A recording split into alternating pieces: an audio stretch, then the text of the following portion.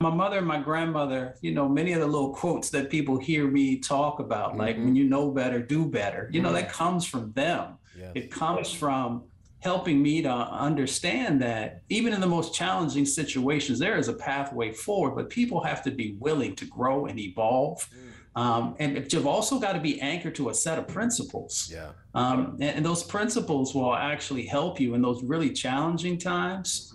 And they'll also buffer you when things are going well and everybody wants to pat you on the back. And if you're Yeah. not careful, you will lose focus with what the goal is.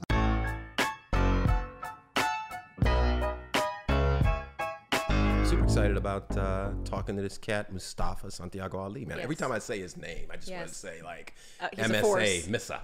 He's someone that Yeah. I find does this amazing job Yeah. of connecting all of the injustices of the world. He does. And he kind of just, it's like this thread that he just pulls through all of them. Yeah. Which I think is important because no matter what, area that you're passionate about or what injustice you are fighting against in your everyday life or in the field of service, it all comes down to just the root of what is causing all of them. I love the fact that he talks about, environmental injustice, in particular as it applies to like Black and brown communities, marginalized communities. And I don't think we link that. We don't we link those don't. two. Yeah. We don't. And it's, it's ironic to me because, it's like our indigenous brothers and sisters, whether they be in Africa or Latin America or, First Nations people in North America.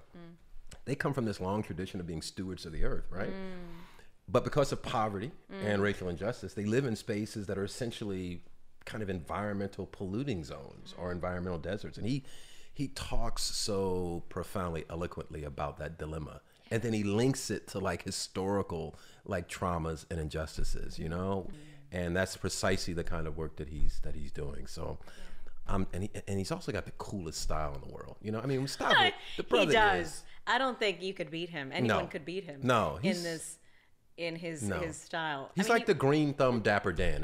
He talks about he always brings grace to the table. He does. Yeah. He's got a lot of grace. Got a lot of style, a lot of grace. Brother got a lot of stuff happening, doesn't he? Yeah, that's a lot. I mean, the hair is of rocking, wonderful the cap. stuff happening. Yeah. Makes him incredible. The other part that is really cool is his emphasis on hope in the face of dealing with the things that he's dealing with, Yeah. And I'm just wondering, man, because I'm thinking like, we're engaged in making our own contribution in the spaces that we're engaged in. You're very focused on, women's rights, justice for women, really creating space for women's voices to be heard, centering women's voices. I'm involved in some of that work too, and then also racial justice. And all of this, all of this work we both believe is for the betterment of the human family as a whole. Yeah. But this work is hard, and doing it, being engaged in it, giving it our heart and our soul, sometimes you can get really discouraged. Yeah. But he seems to possess this inner quality, this kind of Optimism. hopefulness and optimism that is so important to the work. And I don't know, what do you think about that? I think that's really interesting because a lot of people look down on optimism. Yeah. There is this trend, I want to, dare I say fashionable, to be very cynical and call yourself a realist and say, this is our reality. Yeah. One person, none of us can really do anything about it. We're just doomed. And I think one thing, when you look across the board of anyone that has ever made any type of meaningful change, they've had this optimism that everybody else would describe as utopian. But that's the only thing that can actually allow us to, the only thing that can give us the energy and the capacity to do something about it. So it's like that. It's the prime ingredient, but it's the very thing that is so difficult to have when you're in pain and when you're being oppressed or when there's injustices that exist. Yeah.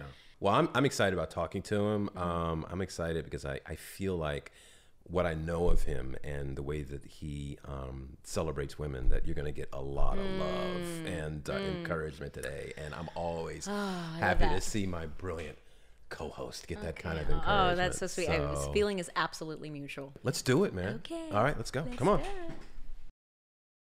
Hello. Yo, Mustafa, what's up, Welcome. man? How you doing, brother? Oh man, blessed, busy, and thankful. And welcome, man. Welcome to the show. I know y'all killing it. So, well, Nava's doing all the killing it. I'm just trying to, I'm trying to keep up, brother. We do what we must do. You know what I'm saying? So, I understand. Let the sisters lead. No problem. Got to, brother. Got to. Well, we're definitely going to talk about that actually. Because you talk about the environment and the relationship it has with racial justice, and I would love to see the relationship it has to women and actually the oppression of women, and I think it does have a relationship. And we thought if anyone would know, then it's Mustafa would know. Yeah. Well, the first principle of the environmental justice movement is honoring Mother Earth, not Father Earth. Honoring Mother Earth. So we understand that all life comes from mothers, from females. So when you honor that, then you change the paradigm that many of our European brothers and sisters embraced over time, and not honoring women and actually creating a set of situations where subjugation was actually the foundation that they operated from. And then that translated over into policy and into a number of sets of actions that have been very destructive because there was no balance, there was no harmony. And when you don't have that, and when you're not honoring where life springs from, then you've actually set in motion a set of situations that lead to your own annihilation. Wow. So, you can't change history, but you can change what's happening in the present and the future. You're talking about Mother Earth. It's got me thinking about mothers, man. It's got me thinking about, how women have supported my journey, throughout my life, man. And have ushered me in from one phase of my, development into the next.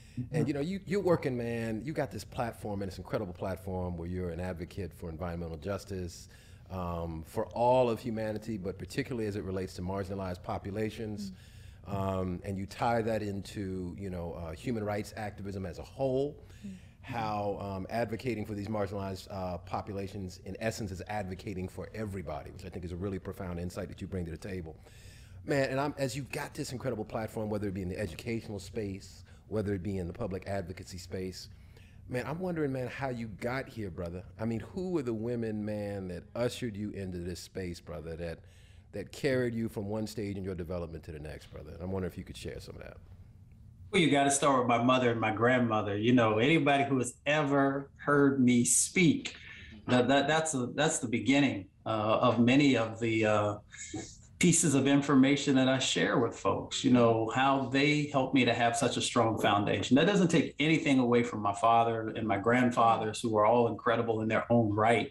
But it was really my mother and my grandmother who really taught me a lot of lessons that then translated into life, translated into my work, and anchored me with a strong foundation. My mother and my grandmother, many of the little quotes that people hear me talk about, like when you know better, do better, that comes from them. Yes. It comes from helping me to understand that even in the most challenging situations, there is a pathway forward, but people have to be willing to grow and evolve.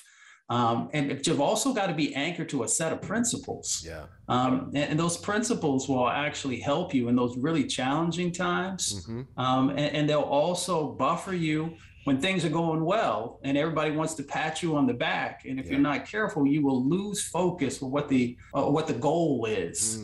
So I'm always thankful for them. They're just amazing. When you really go back, it was the women who actually were providing the leadership. They were providing the guidance. They were also providing the nurturing that was so necessary. And in many instances, they were also the ones that would hem you up if you began to slide. So I'm thankful to my mother and my grandmother for everything that they've taught me and the love that they gave me. I wouldn't be who I am without them. I work with a foundation called the Mona Foundation, and it focuses on the education of girls around the world, because the idea is that if you educate a girl, you can solve a whole host of world problems. early pregnancies drop, and the GDP of a country rises, domestic violence in a country drops. The physical environment is actually better off when a woman is empowered or educated. When she's making money, when she starts a business, she uses that money a lot differently than a man does. She uses that money on her family, on the community. So maybe, it's interesting, this physical environment and the link between oppression and the health of our environment. Can you speak a little bit about that?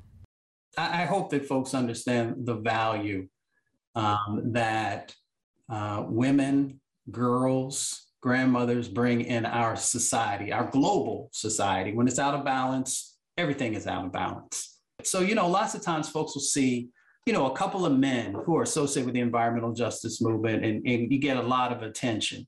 But it was the female leaders who are the ones who founded the movement, in many instances, in much larger number than the men, and actually helped to build this foundation that we work from. And you see it also because they came out of the civil rights movement. They came out of the Chicano movement. They came out of the AIM movement. All of these various movements that represent so many different people of color. And they brought the lessons that were there. Folks like Hazel Johnson. Hazel Johnson is the mother of the environmental justice movement out of the South Side of Chicago. But Hazel, in her advocacy, she raised up so many people, young people. You had folks like Jean Sindad, one of the most amazing thinkers ever, who was a part of the early environmental justice movement. And all of her lessons came back through her matriarchal line in helping her to become this international leader in these early environmental and civil rights types of things that were going on.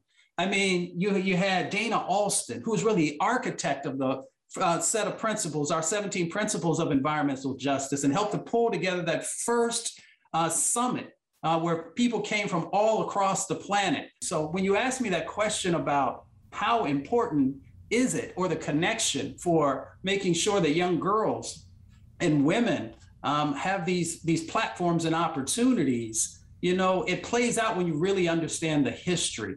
Because at the same time that they were helping to create this national movement that we now call environmental justice, they were also reaching back and reaching up to young girls and making sure that they had the information that was necessary. And now this second and third, and now we're beginning the fourth generation of young leaders, the majority of them are women and girls. And we just have to understand that when we're willing to make those investments.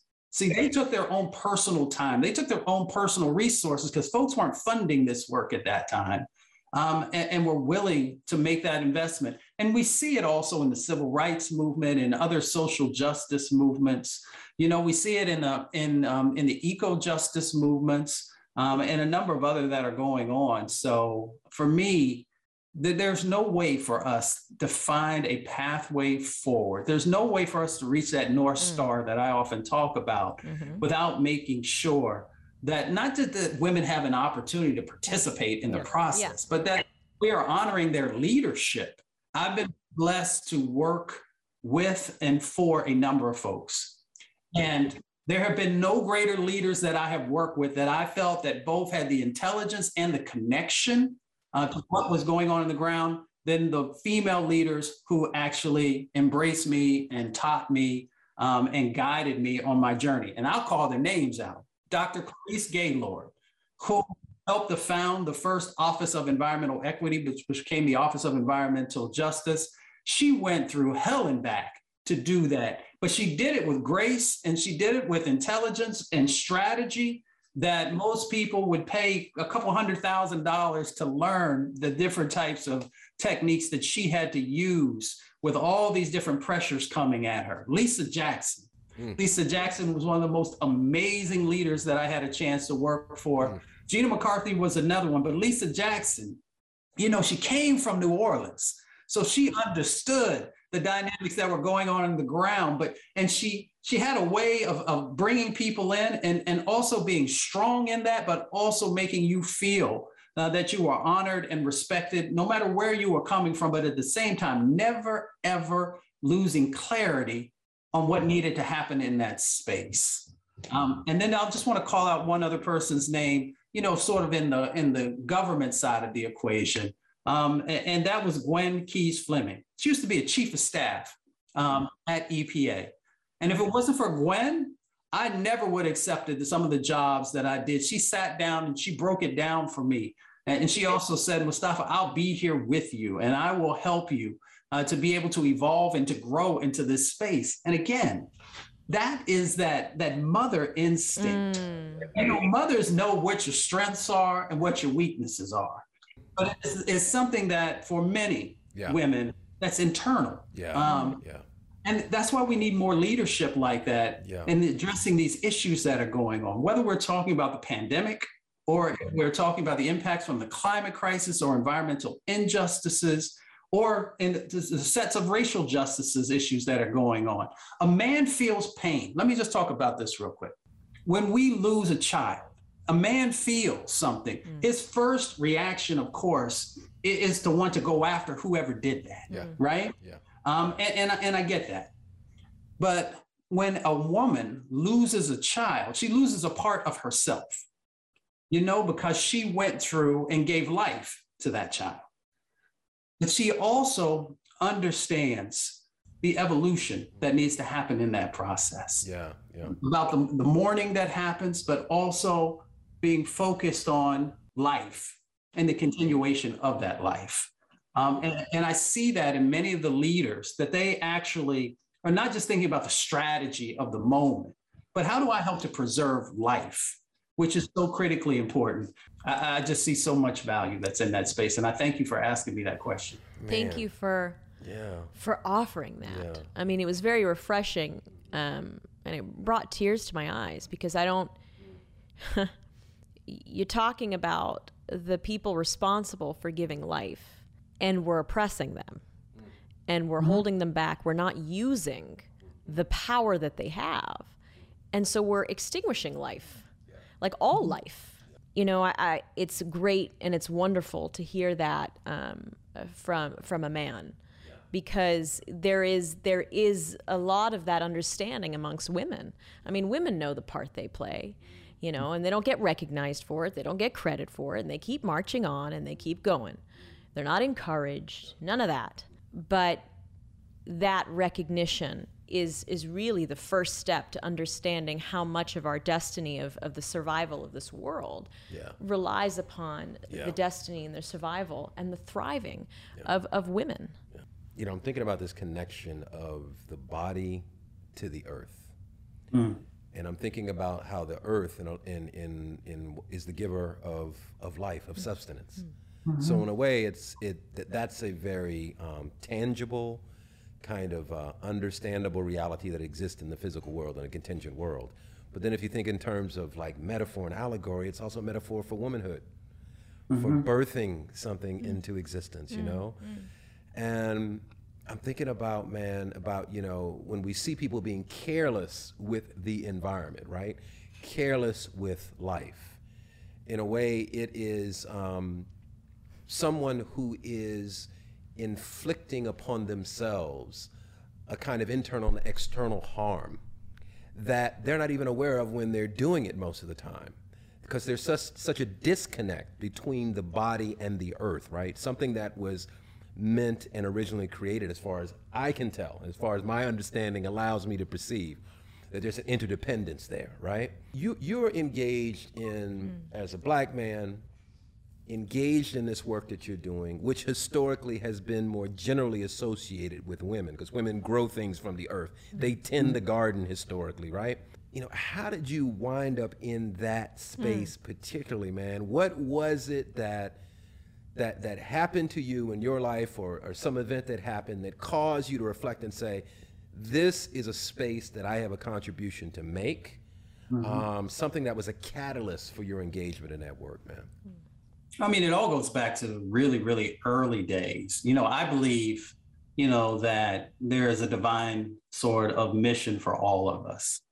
Sometimes we just don't want to hear, and sometimes we just don't want to do. And I believe whether you say it's God or the universe or however you want to frame it, that there are two ways of getting to where you're supposed to be. There's the easy way and there's the hard way. The easy way is that you listen, Right. and that you move in that direction. Right. The hard way is that you got to get knocked over the head a little bit, and you got to get pushed around and all that kind of stuff. And everybody has their own path to walk. For me, as a young boy, I came out of a family of folks who were fighting for workers' rights and civil rights. And my parents, they never told my brothers and sisters or I what we had to do, moving forward. Now, of course, they want you to be a doctor, a lawyer, all that kind of stuff. But what they did say, they said, you got to give back. So you got to figure it out. And then I just saw a bunch of injustices when I was growing up. I saw people getting sick and I didn't know why. And then later on, I realized that I was growing up in a cancer cluster. We had an old coal-fired power plant across the river, and emissions would blow over. Grew up in a community also that was built on top of an old coal mine. So people used to get their water from a spring. And then we found out later on that it had heavy metals in it. It wasn't like anybody was intentionally trying to poison people, but, all the things from my youth began to come together. I saw things like, walking through the favelas and seeing the injustices that were there. It's like, why don't these folks have running water? Why don't these folks have the right types of sanitation, all these other types of things? So as you begin to see these types of things, and if you're inquisitive, and I was an inquisitive kid, I try to be a good kid, but I was inquisitive, you begin to put it together. And then, I was just lucky that a number of civil rights leaders and social justice leaders began to embrace me when I was younger, and things began to come together. I never thought in a million years, and people laugh about this, and my friends know, I never thought that I would ever work for a federal government, because I was like, I had never seen much value in that. I met all kinds of folks who were working in the early environmental justice movement, and I knew I had found the thing that I could work on for the rest of my life. But to be quite honest with you, when I first started working on these issues, when you're young, you're like, well, you know what? We get this all worked out in like 4 or 5 years. And then Right. I think, keep it pushing. I think that's a beautiful part of being young. And I think that young people, we're supposed to feel that things are possible, because so much of the work actually rests on the shoulders of us young people. And what would you say? As a millennial, I ask you, what would you say to a population of young people about their role and the importance of their role in what you're fighting for every day? I would tell them that you have power unless you give it away. You actually have the ability to frame out a new direction. You see it, especially, and I'm so blessed that I get a chance to work with so many young people all across the planet now, because as challenging as the situations are, they still believe and know that they can make change happen. Now, sometimes folks get a little dissuaded because things begin to pile on, but young people are the only way, that real change is going to happen. Now, it's good when it's in an intergenerational way, because we want to honor the wisdom of our elders, and the EJ movement is an intergenerational movement. But if you go back and look throughout history, it is young people who was the catalyst for change. If you go back and look at the civil rights movement, we'll start with the civil rights movement. You will see young people who were sitting at those lunch counters, and the young people who were there marching and taking the licks, along with some elders, but most people were younger people. The civil rights movement, the majority of folks who were there were women and young girls who are also playing a critical role there, even though, once again, it was a number of the men who got the credit. If you go back and we look through the women's suffrage movement, even though when you look at those old black and white pictures, it looked like it was a bunch of older folks, but there was also younger folks who were playing a critical role there. If you look at the divest invest movement, the trillions of dollars that have now been divested, from fossil fuels, that started on college campuses. And those were young people who were a part of that. And if you look at the environmental movement, the modern day environmental movement, if you go back there, that was young people. Black Lives Matter. We can come forward to today. That was what America is really supposed to look like. That was young Black kids and white kids and Latinx kids and indigenous kids and LGBTQIA, all that energy coming together to finally feel like the words that this country is founded on could become real for everyone.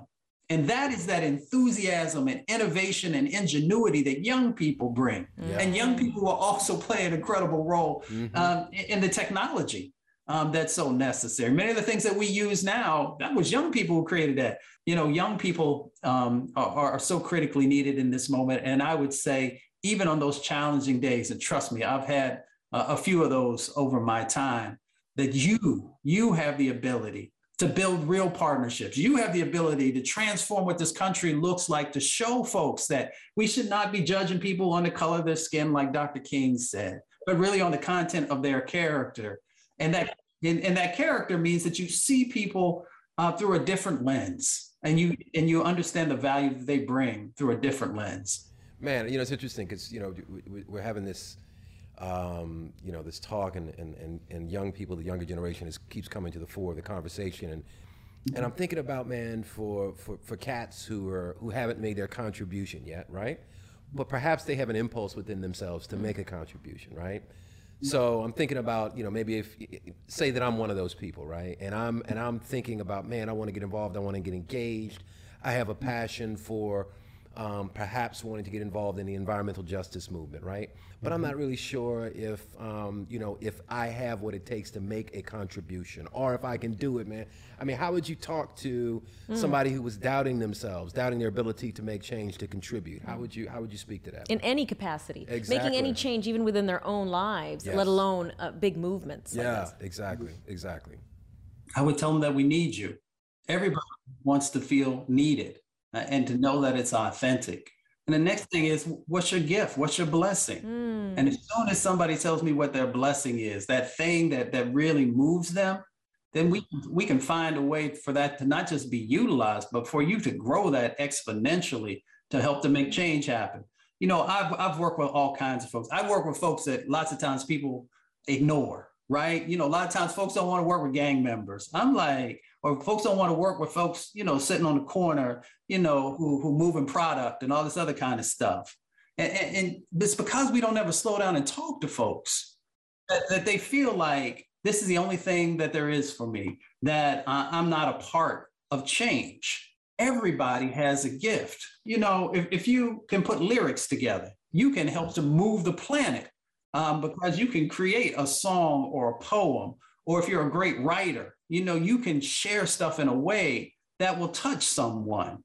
You know, if you're great with numbers, you know, we need economists, we need mathematicians, we need folks who are going to be able to think about putting together these sets of processes that are going to be a part of new tools, you know. So it doesn't matter what your gift is, you know. You might be somebody who's great with kids, and you'll be able to find a way to translate things and to make sure the kids feel safe and secure. And when they feel safe and secure, they flourish. It doesn't matter. You just have to be willing to actually embrace whatever it is that God has given you. And that will be translated into some miraculous things. I've seen it time and time again. You tell a young man that he's needed and serious about it, you watch how it change. You tell a young lady that she's needed and that she's going to be honored and valued, it'll be transformational with what you see will happen. And they will take it and they will grow it and they'll make it even better. Yeah, you know, it's fascinating. It speaks to a lot of my area of study, which is in the area of youth empowerment. And I studied for a while on why young people are radicalized into extremist groups, into gangs, into, you know, ISIS was the focus of my study at the time. But whatever principle that applies to the radicalization of ISIS applies to the radicalization of any of these groups. And what we found is exactly what you're talking about, that if we don't give youth a place to channel their energy, and we don't give them a channel, we don't give them a sense of belonging, we don't tell them you're needed here, another group will. And they will go there. youth need to go where they are needed because they have an energy that needs to be expelled. And it will lead to either positive transformation or it will lead to the negative destruction, basically, of the community environment. You know, it's interesting for me as well. I was thinking about when I was about 13, that's when my activism started. And I didn't care what people thought. I was just doing until I opened myself up to this world and I was told, well, you're just a child and you don't know anything. And so, you know, I kept quiet again. But then later on, you grow a little older and you start sitting around the table with people that are supposed to be experts and people that are supposed to be the learned researchers. And then you realize nobody really knows what they're doing. Nobody really knows what they're doing. Yeah. And it made me feel how important it is that insecurity that we have, either insecurity that is coming from your age, insecurity that stems from your background, your culture, the color of your skin, your gender. It's an illusion. My grandmother said that no one person has all the answers. Yeah. But then when you're willing to bring a number of people into the circle, you will be able to then see this growth that will happen that will allow us to find a pathway forward. That's why, you know, this moment is so critically important to see in our country and across the planet, if we are truly going to evolve into our own humanity. That's why I appreciate the work of Reverend Barber and the Poor People's Campaign, which also comes out of Dr. King's movement. And that even comes from older movements where folks said, you know what? Yes, we sometimes have some distinct things as Black folks or brown folks or Asian and Pacific Islander folks or indigenous folks, but we also got a whole bunch of commonalities, both on the sets of impacts that are happening and the sets of opportunities that are there. And we need to come together and stop allowing folks to pimp us. I mean, I don't know how else to say it because it really is a pimping of people. And when we do that, and when we understand, as my grandmother said, no one person has all of the answers, but when we all come together in the circle, then we can figure this out together. And when we figure it out together, then we have this unity. And when you have that unity, people can't break it. I remember as a small boy sitting at my grandfather's knee. Now, my grandfather was one of those folks that everybody respected because that's the way he carried himself. And he used to have an old bushel of apples. So he used to grow. He worked in the coal mines, but he also grew his own everything. And he would keep this bushel of apples and he would peel apples, and men from all across the counties would come and sit on his porch. And he would cut little pieces of the apple off and feed it to me. So I would sit there and listen. And what he was really doing was he was fighting around civil rights and workers' rights. But at the same time, he was making sure that everyone who came, and you got to remember at that time, you know, driving from county to county, you know, it took a little bit to do that, you know, that through unity, they could make sure that they got a better set of opportunities, whether if you're working in the coal mine or wherever it was. And those lessons are the ones that show us the pathway forward. Our elders, you know, in many instances, had many of the answers that we need. There's always some new ones that need to come into the mix and new ways sometimes of doing stuff. But the foundational pieces are there for us. And I remember seeing men of different colors, and then eventually women also began to work in that space. And so that's a part of my learning of the value of everybody coming into the circle. You know, he's talking a lot about unity and this process of consultation and the importance of it. When people come to the table and they put their idea out, we don't have to have unity of thought in the sense that not all of our thoughts are, I mean, actually it shouldn't be, or we should be bringing different thoughts to the table and contributing it. People think that if you don't agree with somebody, you can't progressively move forward. But it's not like that. You know, you bring a thought to the table, you agree to take a certain action. You take that action, maybe you discuss about whether that action was good or there needs to be, there's limitations to it, and then you come back to the table again, and then you brainstorm again, and then you work together. But you all support that this is the direction we're going to take, and then once we take it, let's reevaluate again. And that's the importance of that consultation, which has been a pivotal part, I know, of your life and my life as well.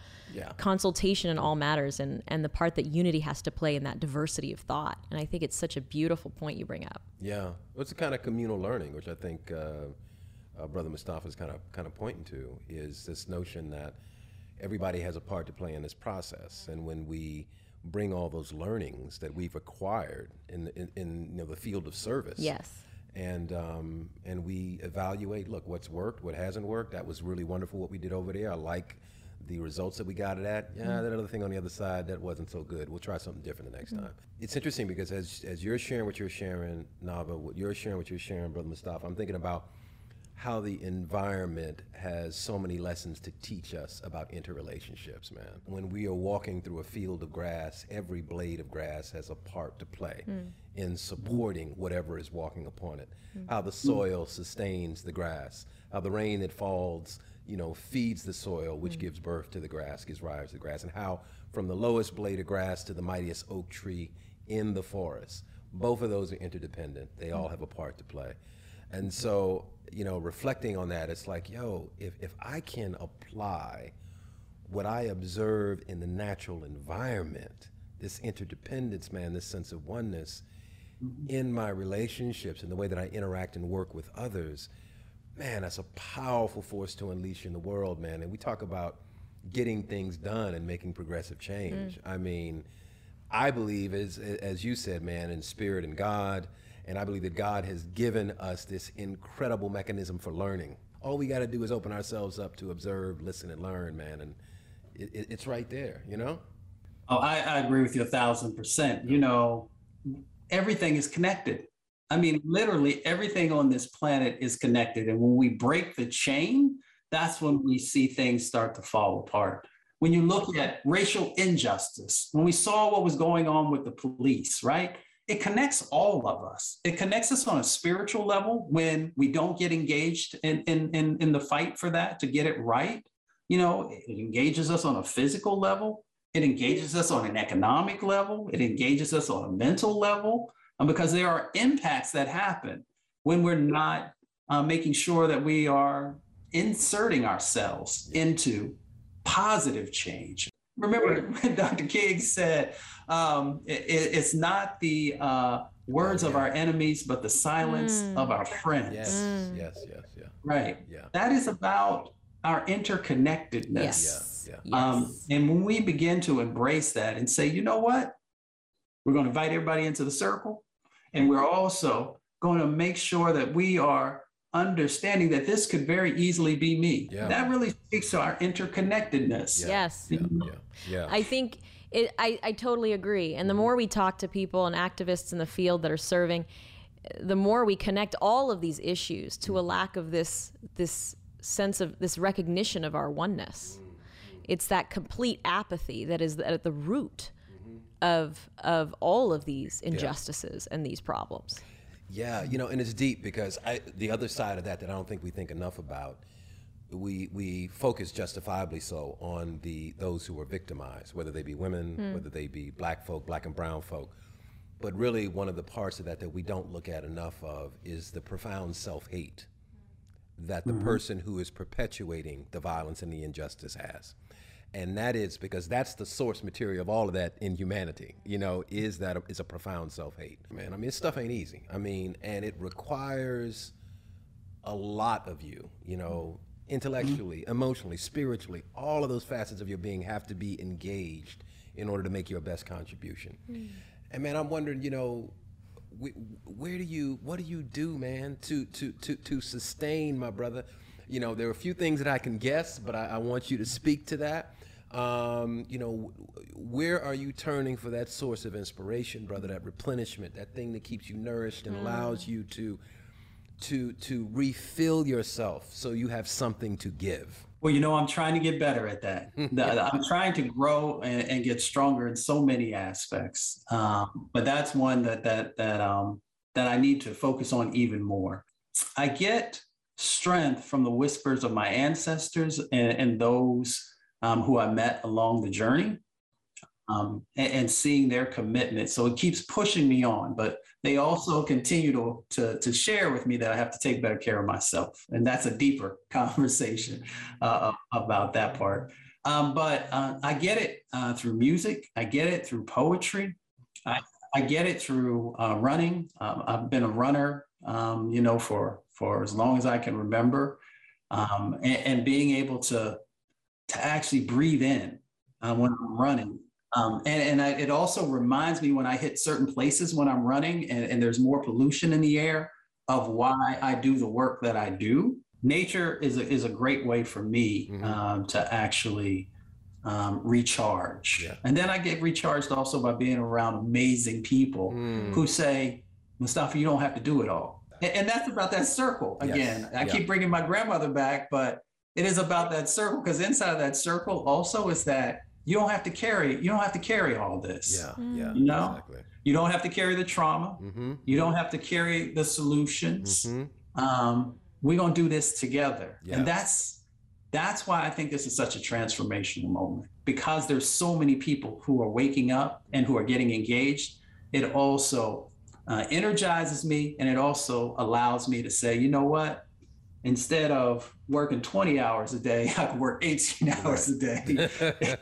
What I really need to do is get down to something normal. But each and every time that I work with somebody new, or I see somebody, you know, who was just getting in it a few years ago, or growing and getting stronger and wiser, I'm like, it's almost like when I'm running, I can like exhale, and I'm like, it's gonna be okay. Every time I hear a new artist, you know, who is thoughtful, who begins to integrate stuff into the way that they move and the way that they do things, I exhale, because I'm like, they got it. When I see these new politicians, you know, who don't look like politicians because they move like folks who, you know, who we work with, you know, who are saying, you know what, I'm gonna go and sleep on the stairs of the Capitol to make sure that folks understand that everybody deserves housing and that people shouldn't get kicked out of their housing. Or, you know what, I'm gonna go and be with folks, you know, who are fighting for healthcare, or who are fighting for a cleaner environment, or who are doing this or doing that, and actually showing up, not showing up when the cameras are taking the picture, but they showing up just like you and I show up when we do it, just because we know that it is what we're supposed to do. And it's what also feels right. That gives me energy. And I'm like, okay, we're gonna be all right as long as we keep pushing and keep moving. Yeah, for sure. Wow. You know, you hit a interesting point when you said people are waking up. What does waking up look like to you? Because I know that we don't really understand sometimes that when we're waking up, it's actually a painful process. When you've been asleep for so long and you're waking up, and then you're waking up then to your ownership of things and the fact that you need to do something about it. You have a part to play. It's a very painful process. Can you speak to that a little bit, and maybe even touch on some of the pains that you're experiencing right now in this? Yeah, you know, for me, waking up is when white brothers and sisters are not just saying the right things, but they're also putting the mirror up and saying, it's not just about, you know, X, Y, and Z over there. I got to take a hard look at myself and some of the choices and actions that I've done. So I got to check myself on that. You know, it is about men not wanting to control women's bodies, and understanding that women can make the right decisions for themselves. They don't need your intervention to try and control folks. The waking up is not just stopping at, man, I messed up. It is about the hard work of all the things that I have to do to educate myself, to change the way that I move and the way that I talk, and the number of different things that are a part of that. There are people who are in a lot of pain. There are people who are dealing with all kinds of traumas. We have to give grace, but inside of that grace means that there's also responsibility for helping people to get what they need to become whole. I've seen folks who come out of, you know, these racist organizations and right-wing types of situations, you know, really far out there folks. And there have been people who've been able to transform and heal because they wanted to. And somebody just had to be able to reach out to them. So I have so much respect for folks who work in that space of helping people, you know, in their darkest moment, you know, to be able to find the light. And that's what this is all about. Us helping people find the light, us helping people to be in a better and safer space, and us honoring folks. And that's my mission. And I hope it's other people's as well. you're bringing up a memory for me, man. Recently, I was in St. Croix, man, doing some research because my family goes back generations in St. Croix. I find myself driving up this narrow road up to get to this place called Estate Mount Washington, which is a plantation, an old sugar plantation in the hills of St. Croix, near Frederickstead, right? And I'm passing iguanas and all this stuff and deer in the road. I said, man, where the heck am I going? So I finally get to this place, man, and absolutely beautiful in terms of the natural surroundings. I mean, the foliage, the diversity of animal life. Get out, park the car, get out of the car. And as I'm getting out of the car, I notice in the middle of all of this incredible beauty, there was a sugar processing facility. And then I looked up the hill, and up the hill there was this huge house, and there was a plate on the house that said Great House, built 1751. And so in the midst of coming up and being awe-inspired by all of the beauty that I saw driving up there, I am immediately struck by the conflation of beauty and terror, and how those two realities coexist in that space, right? And so I'm wrestling with the feelings, and I'm thinking about the ancestors who worked in this plantation, right? And who lost their limbs processing the cane stalk through that mechanism, through that apparatus. And we were talking earlier about, man, the connection of the body to the land. So I'm standing in this intersection of trauma and tremendous beauty, looking out over the ocean, envisioning a life, what the future holds, right? That we can create where that trauma we don't forget, we remember, right? We wrestle with it, we learn the lessons, and then we chart a path forward, right? That makes space for all of us, everybody on the planet, to work together for a better tomorrow and a better future for us. And I'm thinking about you, man. And as you're standing on a hilltop somewhere and you're looking out over the ocean and you're thinking about the future, brother, what's the end goal, man? What's the vista look like for you, man? Where are you trying to get to, brother? People honoring each other, people refusing to be silent about injustices. I would love for folks to understand that we as a people, right, on this planet or in this country, are in it together. And if we're truly in it together, then we have to have authentic relationships, right? I often talk about authentic collaborative partnerships. So I hope that, one day in the spirit form, or when I'm an old man with one lock that's white, I hope that I'll be able to look out and see that we have transformed. Because I fear that if we don't, which I believe that we will, that if we don't, that, existence on this planet will not be what it could have been. I'm an optimist. Some people tease me about being an optimist. I'm a realistic optimist. I truly believe that we will get there. How many generations it will take for us to do it, I'm not sure. But I know that we have to continue the work now, and it has to exponentially grow, because there will be more pandemics, especially if we don't. There will be more racial injustice if we don't. There will be more economic injustice if we don't. And there will be more climate crises if we don't. But if we do, we can change many of those dynamics. And that means the policy has to change. That means that the way that we invest has to change. And that means that we have to change. Yeah, man, I love that, brother. Well, I wholly believe in the power and the beauty of the vision that you have for the future.